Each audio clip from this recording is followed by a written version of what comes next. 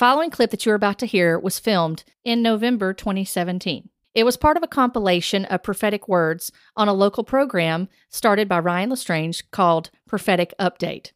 Throughout the Bible, God has used men and women to reveal His truths to the world, and today is no different. Through the faithfulness of His servants and the use of modern media production, we are able to connect with a greater impact than ever before. Together, we bring you Prophetic Update. Hey everyone, Dawn Hill, prophetic writer and blogger known as the Lovesick Scribe. I want to encourage you with this word this evening about being God's garden, keeping things history, and getting the snake out of the garden. So a few days ago when I woke up early in the morning, I woke up from a dream that was not from the Lord, and I immediately started feeling warfare coming on me. Things that were just false, the accusations and lies and things, and God twisting things. And my immediate response was to get before the Lord, just to worship, to break those things off and to cast them down and put them under the obedience of Christ. And as I did that, the Lord started to remind me about in Genesis when Adam and Eve faced off with the serpent. And that the garden was made as a place of intimacy to cultivate fruit, both not just naturally but spiritually. And we talk about Galatians, the fruits of the Spirit. And he talked about it was always about fellowship and identity in Him. But the enemy came in as a serpent, and he turned the garden into a battlefield. And we see after Adam and Eve left the garden that angels and a sword were positioned at the gate so they couldn't get back in. So what was intended as a place of closeness and intimacy and fellowship with the Lord became a place of separation. It became a battlefield. And then when we do engage the enemy, we on the flip side, going from the garden to an actual battlefield, whether it's the battlefield of the mind or whatever it is, when we engage in spiritual warfare, the enemy always wants to come in and he wants to make it his story instead of keeping it history. When we have met him on the battlefield, and because of the blood of Jesus and because of what God did for us and what Jesus did on the cross, when we engage in the enemy in spiritual warfare through prayer and intercession and many other ways, and when we understand that we operate in a place of victory instead of defeat, the enemy always wants to rewrite history, and he always makes it about him. And the Lord started to say, it's the same thing in the garden. When we look at the story of Genesis, we tend to elevate and magnify the serpent. It's all about the serpent and what happened in the fall. And we forget what was happened and what transpired prior to the fall. That it was all about intimacy and relationship with the Lord. And that's where He's calling you and I to be. He's calling us to be His garden. He's calling us to cultivate fruit in our life, fruit from the kingdom of heaven. He's calling us to operate in the things that are from above and not from below. He's calling us to manifest a different kingdom. He's calling us to intimacy, to fellowship with Him, to faithfulness. He's calling us to elevate Him in the situations when we're facing mental warfare, when we're facing off with battles, when we're facing off with things that we really need breakthrough for. He's calling us to not magnify the serpent in the garden, but to kick him out and to keep it history. Some of you are starting to engage in battle once again. You have conquered things through the blood of Jesus. You've conquered things as a believer in Christ. And there are things starting to come back in your life once again to rear their ugly head and try to keep you in a place instead of you advancing. And I will tell you, a lot of times when you're coming against these things, it's at a place where you are being advanced, where you're being promoted by the Lord. And the enemy is not going to sit idly by and let that happen. But you have got to recognize it for what it is and choose a different response. Don't engage the enemy. Kick him out of the garden. Put him under your feet and make it history. Don't make it his story. Don't elevate him to a place he's not supposed to. Elevate the Lord. Worship the Lord. Praise God. Begin to lift your hands and declare, God, you are my Redeemer. I love you. I worship you, God. I get my focus on you. I get my eyes on you, Jesus. You are the one that defines me. My identity is found in you. I will not lose my place in the garden. I am your garden, God. You can cultivate fruit in this garden. This is fertile soil, God. And thank Him. Thank Him that He's able to cultivate things in your life that are the kingdom of heaven. So I declare over you right now that you are kicking the snake out of the garden. You are not making it his story, but you are making it history. The things that you dealt with in the past are gone. That you've gotten rid of the enemy. You're not listening to him. You're not going to do what's against the will of God. You're not going to do what God has told you not to do. You're not going to do those things, but you are going to listen to the voice of God, and you're going to stay in that place where you are cultivating intimacy and fellowship with him because he loves you so much. He doesn't want you listening to the thoughts of the enemy. Get the snake out. Kick him out of the garden. Keep it a garden. Don't make it into a battlefield.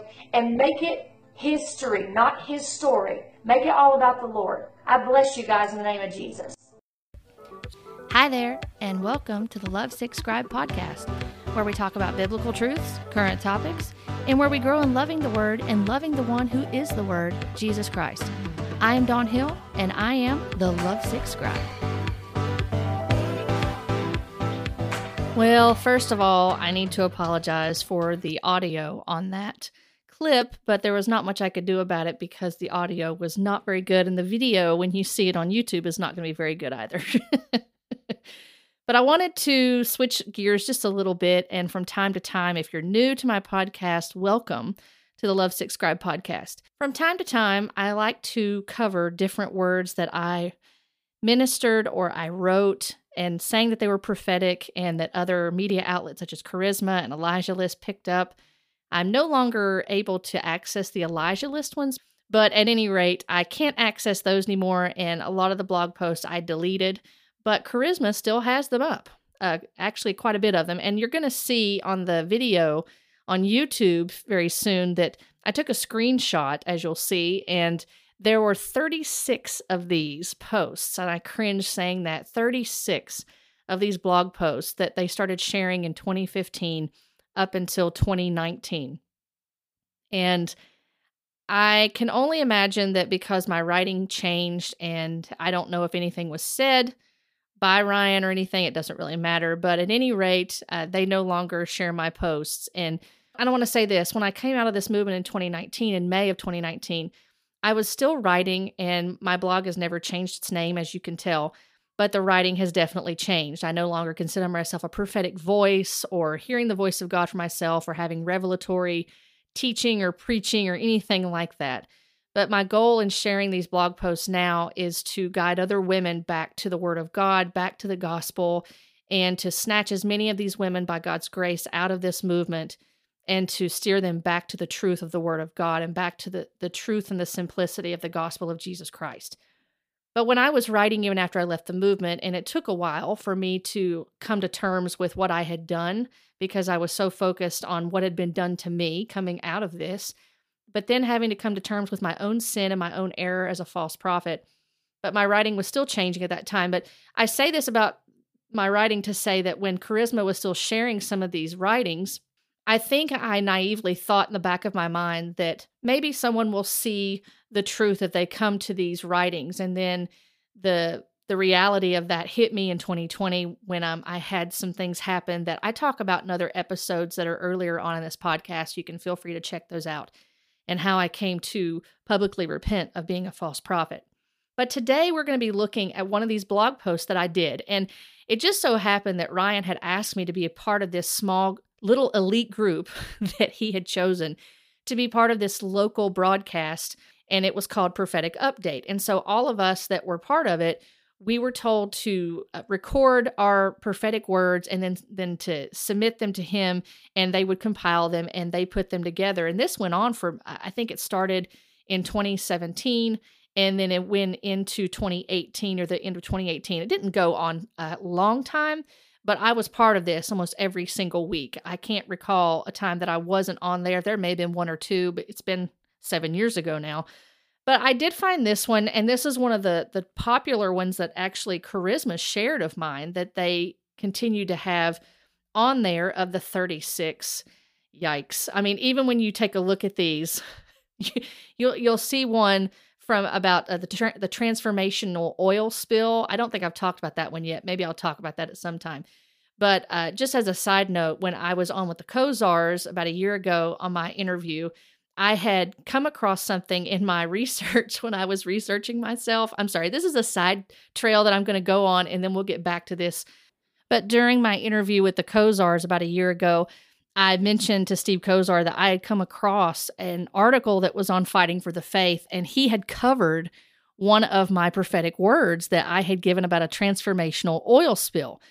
And at the time when I found it, I had already come out of the movement. I had no idea that anybody had written anything negative or derogatory towards me or mocking what I said. And I wanted to add one last thing. Sure. It's funny. So I'm going to laugh at myself as a former false prophet. So Steve, you wrote an article about me years ago, several years ago, when I did, it was one of my blog posts about the prophetic, it was like an oil spill was coming or something, and you wrote it on the Fighting for the Faith, Yeah. I think, for the website. Yeah, the Pirate Christian Media site. That's where so that was your article? Yes, and you actually had a picture of Dawn dishwashing liquid. It was a picture of who? Dawn dishwashing liquid. Oh, that's right. So you read her article and you critiqued it? I guess so. I didn't know it was, I didn't. Yep, that was me. Was that in Charisma? Is that why I saw it? It was. Yep. Oh. We still was, get Charisma and we've prophetic- not paid for it. It was like an oil No. spill is coming or something, and you're like, Yeah. oh, get out the Dawn dishwashing liquid. Oh, that's funny. So you probably didn't like me at that point in time. I didn't even know you had written it until after I came out of this movement, and I saw it, and I thought it was hysterical. That's so funny. Oh my goodness. Well, because Heidi Baker had a thing where she talked about, Yes. Yes. was that in the same article that I combined the two things? Yes, you combined the two things, but I didn't know Heidi Baker. For those of you who don't know, I did a lot of writing for the Museum of Idolatry and the Messed Up Church. Both of those blogs used to be on Pirate Christian Media. All that stuff is still there. Here's the article from February of 2017. A transformational oil spill is coming, says Charisma Magazine. It appears that Charisma Magazine might be trying to compete with the Babylon Bee. There's a link to the article, but the article's no longer there. I'm sure Dawn had it taken down. Maybe Dawn Hill, who wrote this strange little article, got her inspiration from Heidi Baker. We here at Pirate Christian Media are ready for the oil spill. So I do remember doing this now. Pretty funny. Yeah. But I thought, Well, I just thought it was so funny. I came across it. I think last year I came across it. And I Oh, thought, that's funny. oh, wasn't that funny? But now I find it funny looking at it because what I said was absurd and it was not a prophetic word. And as you're going to hear today, this is not a prophetic word.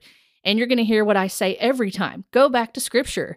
Go back to the gospel of Jesus Christ. Go back to the gospel, which is prophetic. It is forthtelling about Jesus Christ. Go back to the more sure word of prophecy.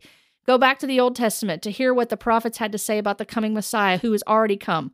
Go back to the New Testament where you're under apostolic teaching and you're under this glorious gospel that we have been given and that we have God speaking to us every time when we read the Word of God. It is such good news to us, and it's so wonderful that we get the privilege and the opportunity to study His Word and to read it and to grow into fellowship with Him.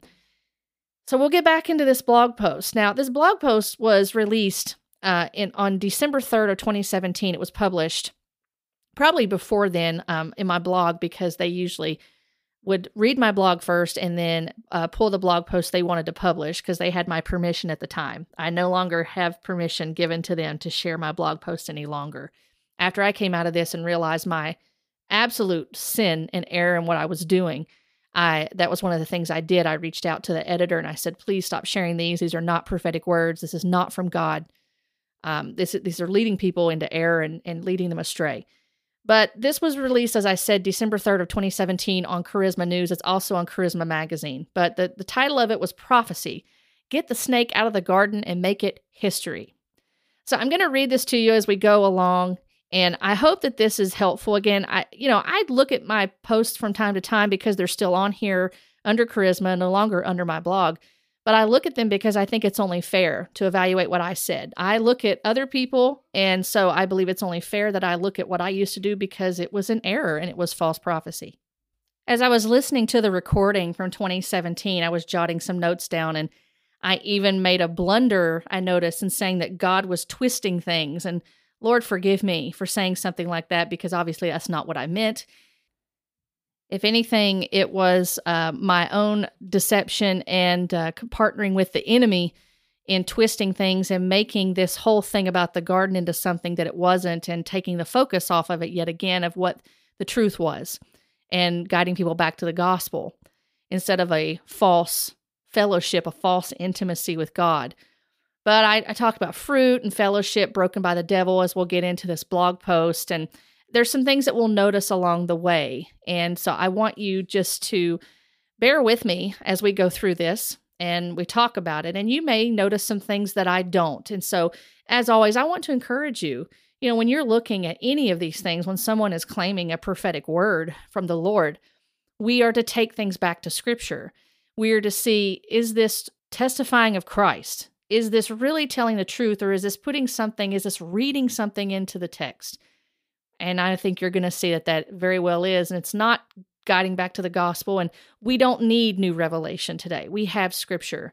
But I think it's helpful to look at this because maybe you're still processing and going through these things, and you're trying to figure out, how do I know what to look at, or how do I navigate these things? Well, I want to try to help in any way I can, even if it's a small way.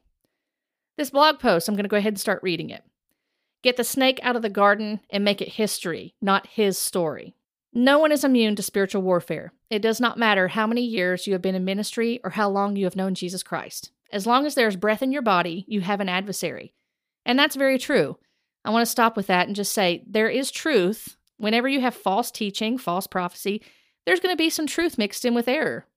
But we have to understand that doesn't give it a pass because there's little bits of truth in it. Just like there's a little bit of cyanide in water. It's still got poison in it. So we can't just say because there's truth in it that it's okay and it passes the sniff test of prophecy. That's not how this works. As I went on and said a little bit of truth about we have an adversary, which we certainly do, even after we're born again. We still have an adversary. We still deal with the flesh, and we're still in a fallen world. I said, now I'm not saying this to exalt the devil.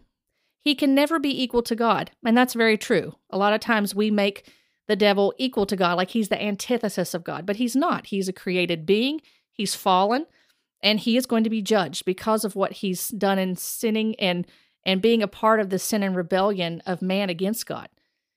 I went on to say, I am saying this so we are not ignorant of the enemy's devices. And I cited here 2 Corinthians chapter 2, verse 11. And that verse says, so that we would not be outwitted by Satan, for we are not ignorant of his designs. This is in the ESV. Now, something I want you to realize first and foremost, I've cited a verse here that really has nothing to do with this entire, quote, prophetic word that I'm releasing and that Charisma is acknowledging and agreeing that it's a prophecy. 2 Corinthians chapter 2, verses 5 through 11, let's read them. It says, now if anyone has caused pain, he has caused it not to me, but in some measure. Not to put it too severely to all of you, for such a one, this punishment by the majority is enough. So you should rather turn to forgive and comfort him, or he may be overwhelmed by excessive sorrow. So I beg you to reaffirm your love for him. For this is why I wrote, that I might test you and know whether you are obedient in everything. Anyone whom you forgive, I also forgive. Indeed, what I have forgiven, if I have forgiven anything, has been for your sake in the presence of Christ, so that we would not be outwitted by Satan, for we are not ignorant of his designs. Now, many times you'll hear 2 Corinthians 11 quoted in reference to demonology teachings or biblical spiritual warfare. And there is a component, I guess, that there is some spiritual warfare there, that we don't want to be ignorant of Satan's devices or designs. But one of the things that he's talking about here, this is in the context of unforgiveness, that we are to forgive. And so Paul is reminding the Corinthian church that they are to do that. They're not to fall or under the schemes of Satan or to produce sin and animosity that would destroy church unity. So that right there, I just want you to understand that in context. I went on to appeal to a dream. So obviously, because, you'll see this a lot in some of these prophetic words, that there is a little bit of sprinkling of scripture in these prophetic words, but there's going to be an appeal to some sort of supernatural experience, whether a dream or a vision or audibly hearing God's voice or whatever it is. There's going to be an appeal to that with scripture sprinkled in. Scripture is not the focus. It's, people will say, yes, we view the canon as closed, that we believe that God's word is inerrant and infallible, but it apparently is not sufficient enough. And again, this is coming from someone that was in this. And so I'm vulnerable in this moment and telling you this is not a prophetic word. I think you don't have to be super spiritual to know that this is not a prophetic word. All you got to do is open your Bible and read it, and you'll see this is not a prophetic word, and Charisma is not a place that you need to go looking for the word of God. At any rate, I said, I woke up from a dream early one morning that can only be explained as a spiritual attack. Of course, I can't even remember what the dream was now. Apparently, it was not powerful enough that I can remember now, but I had convinced myself that it was so powerful that it was a spiritual attack. As I pondered on elements of this dream, arguments and imaginations raced through my mind that were contrary to the truth of his word. I believe if we are honest, we all have engaged in the battlefield of the mind at one time or another. When we shed light on these areas with transparency and humility, the darkness is pushed back and Christ is given proper place in our lives.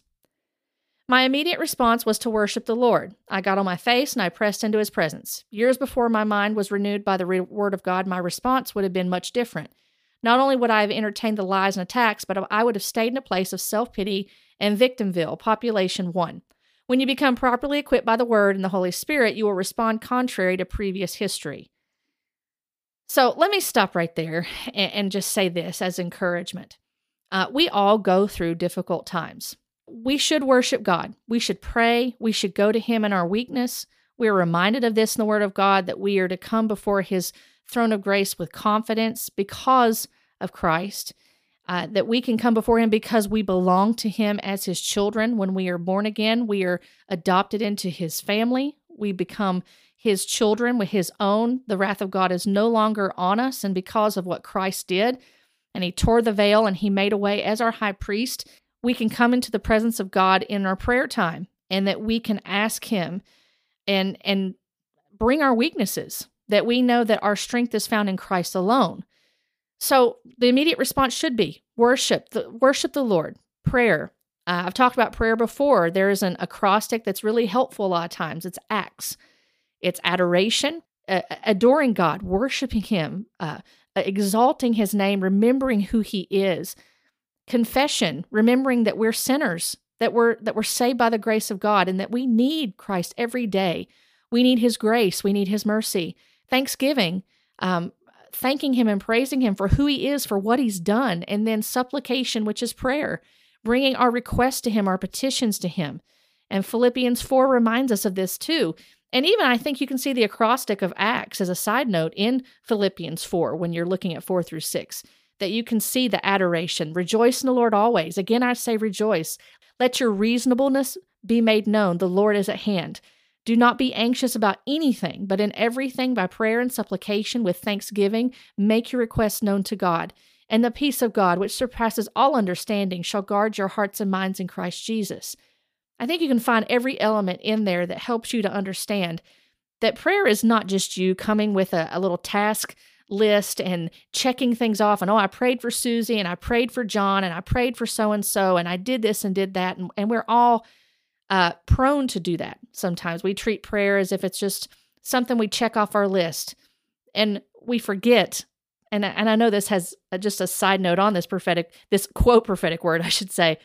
But I think sometimes that we look at prayer as something that's boring, that we look at it as mundane, and that we don't see that there's opportunities are all around us every day to pray for people. And that doesn't mean that we have to lock ourselves away for hours on end and show how spiritual we are, but that we can take a moment and to pray and to ask God when we see those things, whether in social media or family or whatever it is, or if you have a certain time when you get up in the morning or in the evenings before bedtime, whenever it is, that we devote that time to prayer, not because we have to, but because we want to obey God's word. And that's part of our fellowship with Him. We have the amazing opportunity to come before His throne of grace. And so prayer provides us that way because of Jesus Christ. So back to this word, our immediate response is to worship the Lord, that we can press in and to pray. And, I think that at the same time, there can be some manipulation in what I said in this, because we seem to think, well, my response would have been different years ago, that I would have entertained the lies and attacks and stayed in a place of self-pity and victimville. And I wish I could tell you that I still don't do that sometimes, but there's times that I do that. And it's because I'm human. I know that's a real shock, isn't it? When you start admitting that you're human and that you have a sinful way about you. Worry is sinful. We're told not to worry in Scripture. And we can get into this place of we focus on ourselves and the pain that we're going through and the trial that we're going through. And I'm not saying it doesn't matter. But what I am saying is that we're in a fallen world and that we're reminded of our need for Christ daily. And that's a great place to be. And then when I said when you become properly equipped by the Word and the Holy Spirit, you will respond contrary to previous history. So I think a lot of times looking back, that statement in and of itself can be tied to the word of faith type teaching, because I used to have this mindset, and I'm sure I got on my husband's nerves, and I'm sure I got on other people's nerves, and I'm sure I still get on people's nerves to this day. But when I used to hold to this type of belief system, it was, don't say that, don't speak that out loud. You need to not speak negative things over yourself. That was part of that. That when you become properly equipped by the Word and the Holy Spirit, that you'll know what power and authority you walk in. And that's a very warped teaching, because then you become the one that has all the power and authority. And I would stand by this belief, is that it puts Christ on the periphery and it puts you at the center. And that's backwards. Christ is at the center and we are at the periphery. We are worshiping him. He is our focus. He is the object of our faith. He is the one that we cling to, and we know that he holds on to us, that no one can snatch us out of his hand. That Scripture tells us in John 10. We know that he is our hope, that he is the one that we have placed our faith in to save us. And so it's not a bad thing to admit that you're weak. It's not wrong to admit that you've got a doctor's report of illness. It's not a bad thing to admit when you're feeling anxious, when you're battling different things in this world. What we want to do is take those things before the Lord and ask him to help us in our struggles and our weaknesses. When we sin, when we fall short of the glory of God, we are ever reminded that we are to focus on Christ. We are to keep our focus on him. Over and over and over again, the Word of God reminds us to do that we're to look upward, that we're to look to him, to look to the things that are in heaven where Christ is seated, not to the earthly things. Colossians 3 talks about this. So we are reminded we are going to face things in this world. There are going to be trials. There's going to be difficulties. There's going to be suffering that takes place. There's going to be sin that comes. There's going to be temptations that come. We are going to face the enemy, and we are going to deal with spiritual warfare. But we have hope in Christ. And being weak before the Lord is biblical, because that's what we are before the Lord. And it's because of his strength, and by his strength alone, that we can stand firm on these things and being submitted to him. As I went on, I said, in that moment of worship and refocusing on the one who deserves my full attention, the Lord spoke this to me. And this is what I'm saying that God said, quote, "Get the snake out of the garden and make it history, not his story."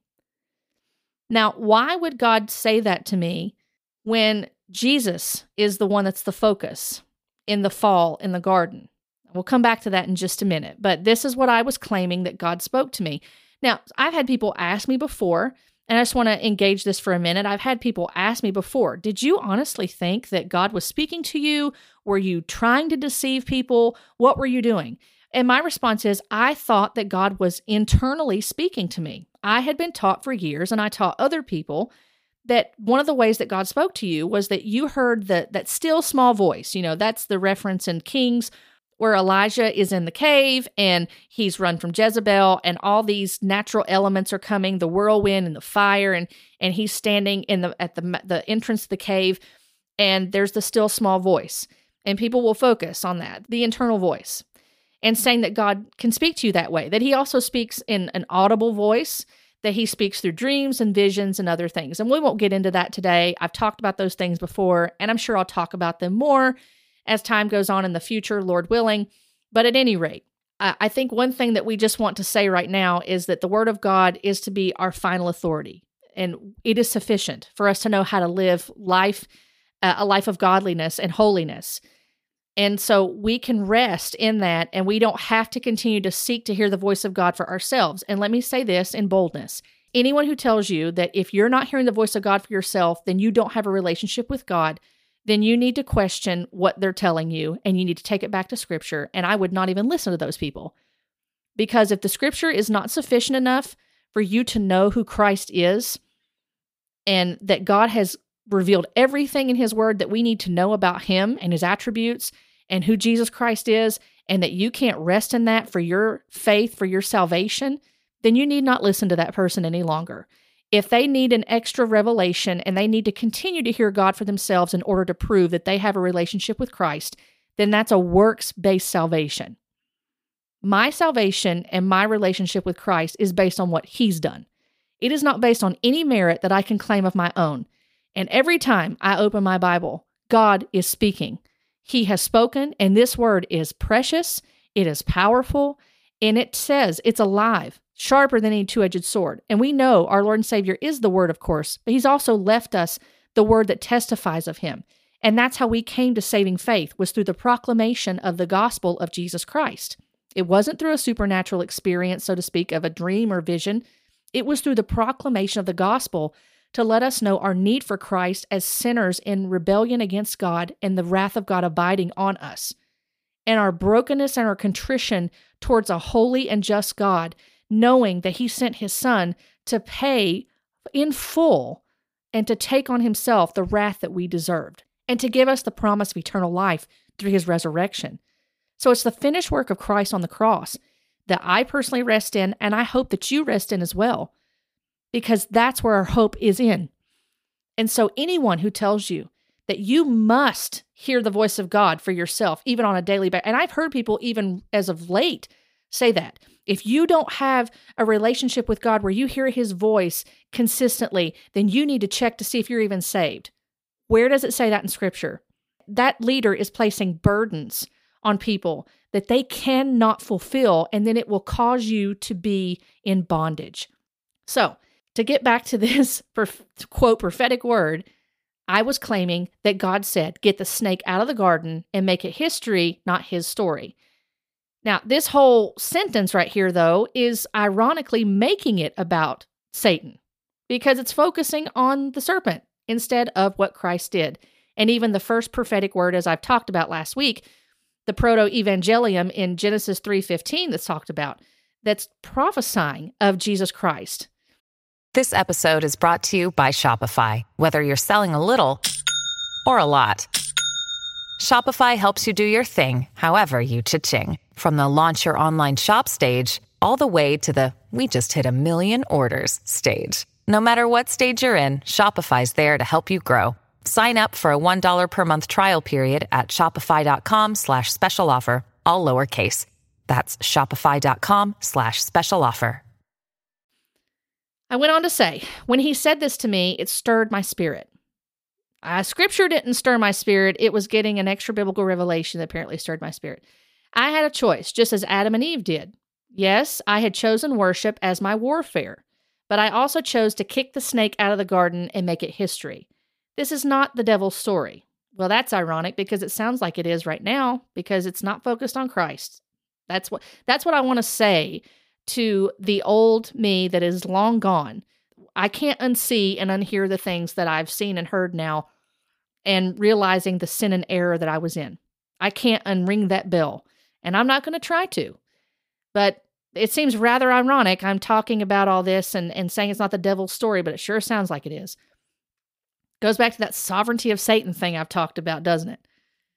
I went on. Your life is to be a written epistle testifying of Christ. It is His fragrance you release, and it is His testimony you bear. Now, again, there's truth to this, but this is vagary talking. This is very vague speech that's coming out. I can tell you right now, when I wrote this, I'm thinking more along the lines of a romantic intimacy, and it's very icky to me now to even talk like that, and to realize that I was talking in that type of mystical type, romanticized Jesus type way. But this is what I was doing. So, but at the same time, there are little bits of truth in this. Your life is to be a written epistle testifying of Christ. Paul talked about that. But that's not the context, and I would encourage you to look at that. It is His fragrance you release, and it is His testimony you bear. Yes, but that's the gospel. You see, that's the gospel. And again, the whole talk of fragrance, I believe that Paul talked about that in Corinthians. And if I'm incorrect, please feel free to correct me. It's okay. But just thinking off the cuff, I believe that was in Corinthians, where he talks about that the fragrance that we have as believers when we are proclaiming the gospel. It's either life to those or it's death to those. It's death to those that don't want to hear it, but it's life to those that will receive it and receive Christ as their Lord and Savior. You are His locked garden and fountain sealed, I said, and you have the authority over the serpent. We must stop allowing the snake into such a pure and holy place.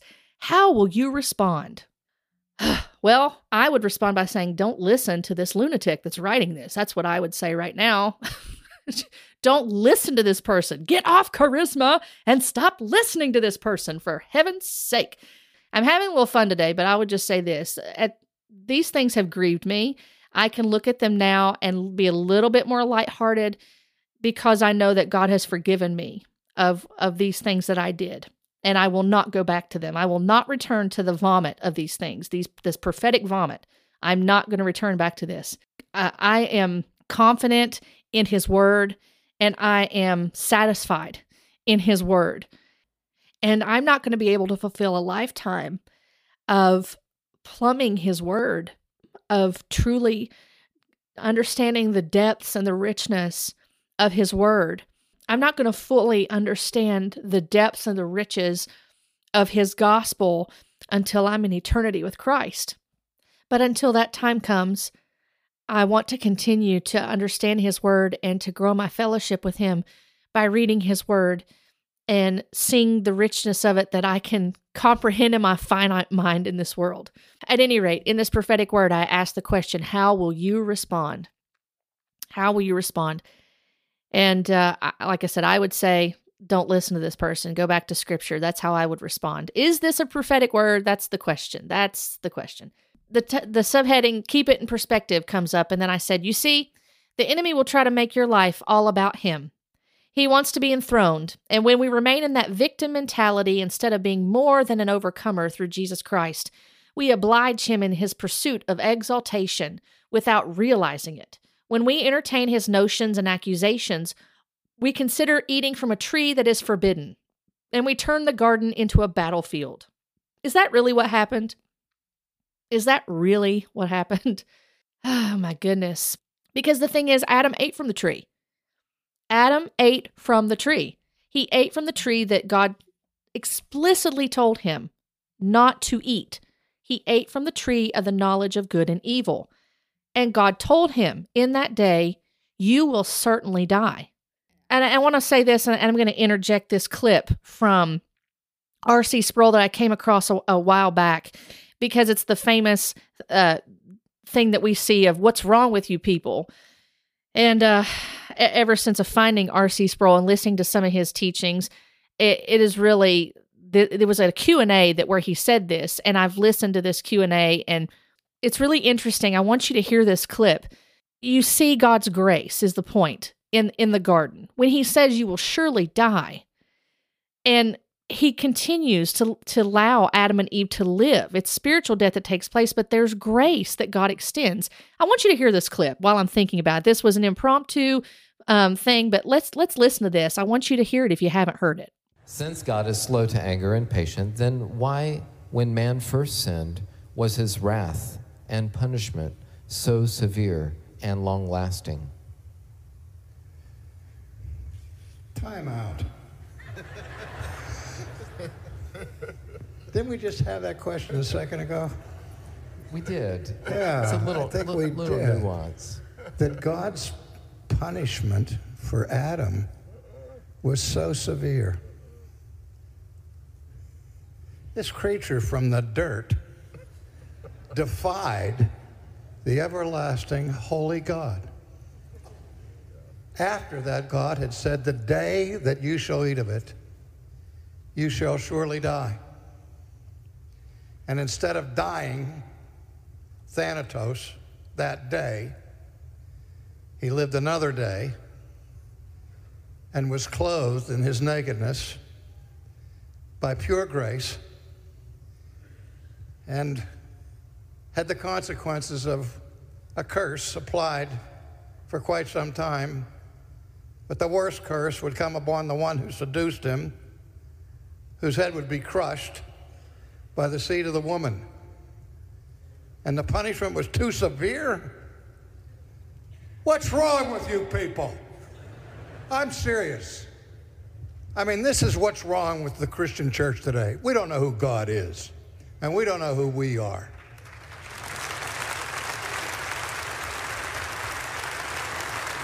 The question is, why wasn't it infinitely more severe?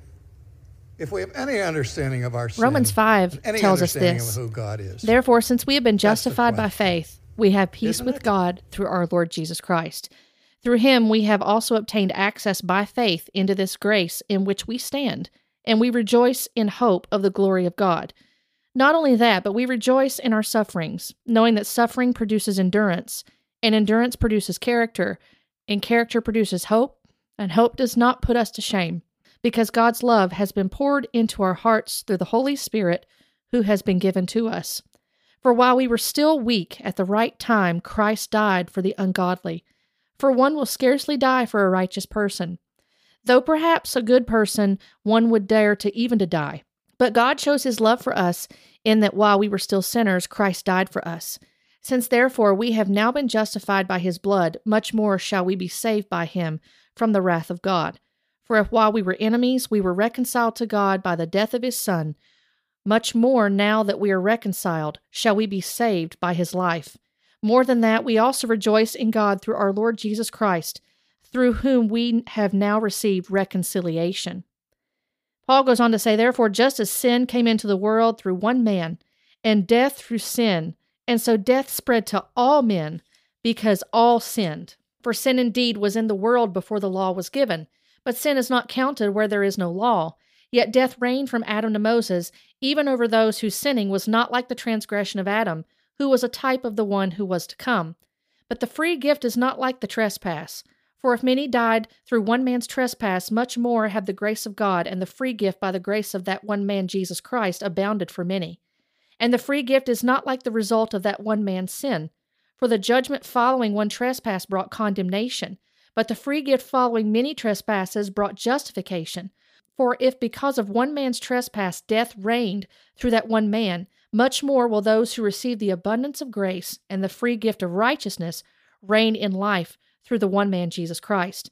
Therefore, as one trespass led to condemnation for all men, so one act of righteousness leads to justification and life for all men. For as by the one man's disobedience the many were made sinners, so by the one man's obedience the many will be made righteous. Now the law came in to increase the trespass, but where sin increased, grace abounded all the more, so that as sin reigned in death, grace also might reign through righteousness, leading to eternal life through Christ Jesus our Lord. Now, that's a far better word for you and I to hear than this nonsense that Charisma shared from my blog post in 2017. And this tells us about the sin in the garden and what happened. Death entered because of what Adam did.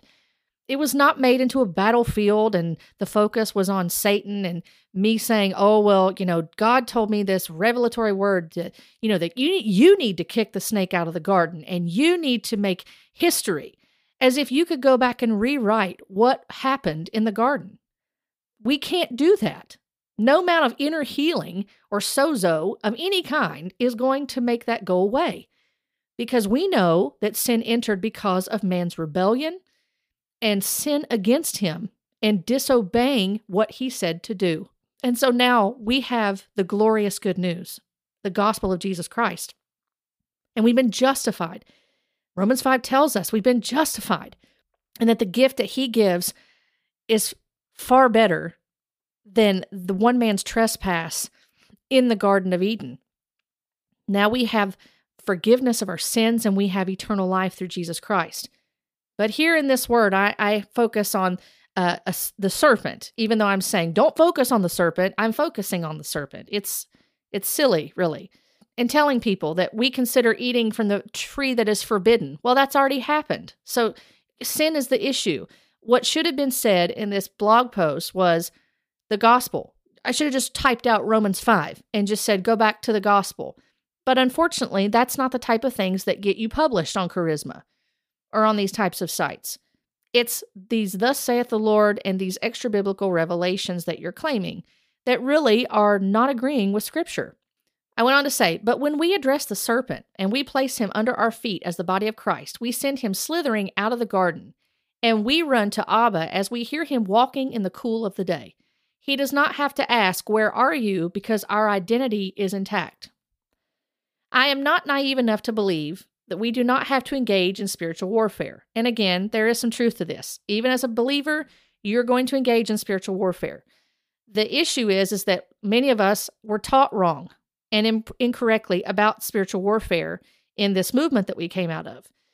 And it becomes a hamster wheel of spiritual warfare, and then you run yourself ragged trying to fight the devil doing all of these things that you're told to do to wage war and bind Satan and rebuke him, rather than knowing what Scripture actually says in context about resisting the devil and putting your faith in Christ and trusting him and knowing that he's the one that is your shield and your fortress and the one that you take refuge in, and that you are to go back to the Word of God and to renew your mind and to keep yourself submitted to Christ, and how to resist the devil. Ah, goodness. And to put on the armor of Christ, which is you trusting in Christ, reminding you of who Christ is, of his righteousness, and the gospel that you are to minister, and the word, which is the sword of the Spirit. All of these things that we're to focus on in the right context. I said we must simply understand that the enemy does not have permission to set the atmosphere in the garden, which is us. When we read about the garden in Genesis, our focus tends to shift onto the fall, and we forget what was intended from the beginning. Well, yes, we should know what was intended from the beginning, and that God is faithful to complete that, to do what he intended. We also understand that Scripture says from the foundation of the world that God's ultimate plan was for Jesus to do what he did, which was to come and to die for our sins. He's sovereign, and he knew that this was going to happen, and we don't understand that in our finite human minds.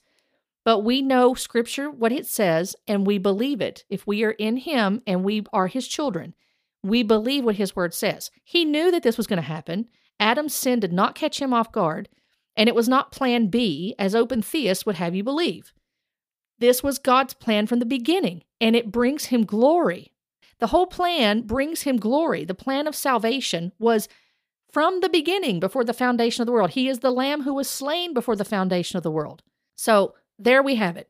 When reading this, I'm going to focus on, when we read in the Garden of Genesis, our focus tends to shift onto the fall.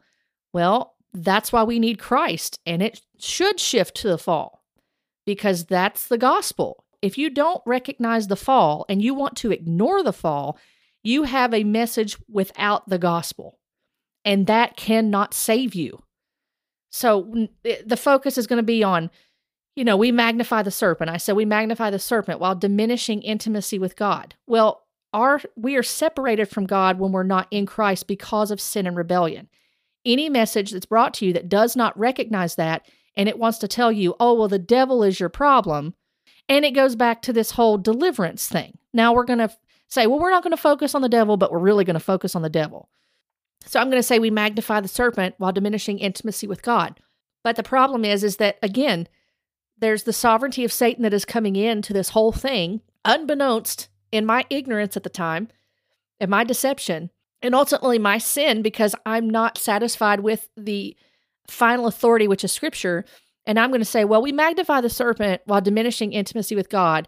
And then to say the devil needs to be addressed, and once he is addressed, he needs to be removed swiftly and with the authority given to us by Christ. Well, let me just say this.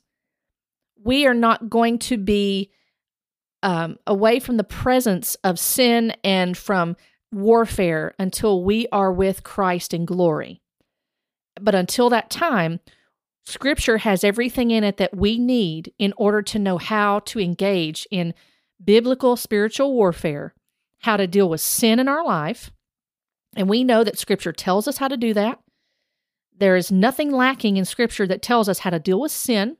There's nothing in Scripture that's lacking in telling us how to deal with the temptations that the devil may bring to us, the enemy may bring.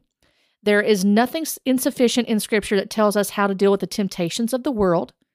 There's nothing. Scripture is not lacking in any of those areas to tell us how to deal with those things. So that's our final answer, our final authority.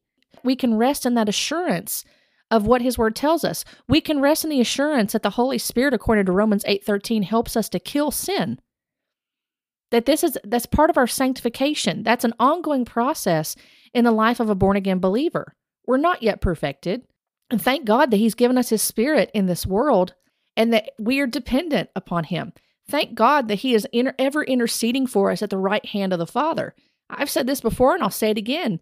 I don't know about you, but I need Him interceding for me because I'm a mess. Because I wish I could say that my life was perfect and that I never get frustrated with my children, and I never get frustrated with my husband, and I never get frustrated in general with myself, the person I'm most frustrated with, because I'm with me 24 hours a day. And so I have to deal with my own shortcomings, my own sin, the things that I want to do for God, and I don't do them. And having to grapple with those things and continuing to work out my own salvation with fear and trembling and my sanctification, while I know God is doing his own work in me for his good pleasure, according to Philippians 2. But here's the thing, y'all. Jesus Christ has already defeated Satan. This is not about us playing the role of being a savior, even though I would have denied this at the time if someone would have confronted me with that and saying, well, you think you're the savior. I don't think that. But that's ultimately what's happening, is that there's this thing of saying you need to deal with the devil. Well, Jesus already did that. He did that 2,000 years ago on the cross. I mean, we can see Colossians 1:13-14 tells us about this, that he's delivered us from the domain of darkness and he's transferred us into the kingdom of his beloved Son, in whom we have redemption, the forgiveness of sins. We can see that in Hebrews 2:14, it says, since therefore the children shared flesh and blood, he himself likewise shared the same things, so that through death he might destroy the one who has the power of death, that is the devil. And we know that there's going to be a time to come, Romans 16:20, when Paul says, the God of peace shall bruise Satan under your feet shortly. The grace of our Lord Jesus Christ be with you. This is a time that we look forward to, when Satan's defeat will be for all to see, and in Christ's second coming, and in his ultimate judgment in the lake of fire. So there's no need for us to try to defeat Satan. This is not about us defeating Satan. He's already defeated. We are simply told to trust in what Christ has done. He has redeemed us. He has reconciled us back to the Father. And he is the one that has brought forgiveness of sins. He is the one that has dealt with the devil. But these messages like this are not Christ-centered in this prophetic word. This is sovereign. This is Satan's sovereignty. This is Satan-focused, even though it's saying it's not. And it's making man the savior. That's not a true gospel. That's not a gospel message. I ended this blog post by saying, I encourage you to not allow the devil to turn you into a battlefield where you were made to be God's garden. Your life is not his story. You have eaten from the tree of life, Jesus Christ. Do not permit the enemy to write chapters in your life. You have two options in moments when the snake hisses imaginations and lofty opinions in the garden. You can make it his story, or you can keep it as history, and go on from faith to faith and glory to glory with Christ. Now, some of that may sound really encouraging. That may sound like a really encouraging word to some people on the surface. And again, there's some things in there that are truthful, that they would agree with Scripture. But I would say that this is making man the Messiah. This is making man the one that deals with Satan, and that we are the triumphant one because we deal with Satan, when it's really taking the focus off the one who already did that on the cross and has defeated Satan, and now reminding us of where our faith and trust rests. And I would say, too, that this message, again, is man-centered or woman-centered. It's not Christ-centered. It's using the name of Christ in order to elevate men and women into being victors rather than understanding what victory looks like in Jesus Christ. And so I would just encourage you to go back to the Word of God, even to do a study of Romans.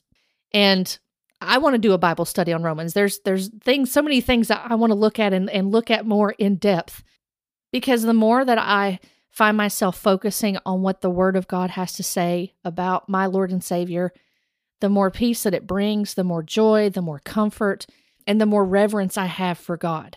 I will say that in this movement, without even realizing it, even in my sincerity, that was sincerely in error, I was making more of myself than I should have. There was a pride and an arrogance there and a self-exaltation, and it was all about chasing the next experience so that I could say I was close to God, when really I was getting further and further and further away because I was not resting in the truth of the Scripture. I was not resting in what He had already done on the cross, even though I would give lip service to it. It was still this, There's got to be more. I've got to have more intimacy. I've got to have this greater, deeper revelation on my own, this supernatural encounter, these more dreams, more visions, writing these things, saying that God was speaking to me when I was probably hearing my own voice, honestly, if not the voice of the enemy tempting me with delusion and deception. So as always, I hope you find this helpful. And I will be looking at others that I've done in the future. Like I said, it's only fair. But I would say this is not a prophetic word. This is not testifying of Christ. It is testifying of the sovereignty of Satan, and it is testifying of us being our own Savior. And we're not putting our faith and trust truly in Christ by such a message when we need to. The true, more sure prophetic word is testifying of Jesus Christ. The more prophetic word that's worth telling is the gospel of Jesus Christ, telling of his death, burial, and resurrection, him dying on the cross in accordance for our sins, him being buried, and in 3 days rising from the dead in accordance with Scripture. And that we have the promise of eternal life by placing our trust in him in repentance and believing that he is the one who saves us and that he has redeemed us. And that's where your trust needs to be as well. And I hope that you find comfort in knowing that, because that's the only thing that's going to bring true comfort in our lives, is resting in his gospel and what he's done. I appreciate you joining me today, and I look forward to our time again as we cover another topic. And until that time comes, my friend, be blessed today by the truth of God's word. Thanks for joining me on this podcast. If you would like to connect with me, you can find me on Facebook and Instagram. You can also email me at dawn@lovesickscribe.com. If you've enjoyed this podcast, I hope you'll consider leaving a 5-star review, and that you'll even share it with others who may benefit from the information provided. If you also like reading, you can subscribe to my blog at lovesickscribe.com, where I release weekly blogs that correlate with the podcast episodes. I've enjoyed our time together today, and I look forward to our next time together as we dive into biblical truths, current topics, and where we grow in loving the Word and loving the one who is the Word, Jesus Christ. Blessings to you.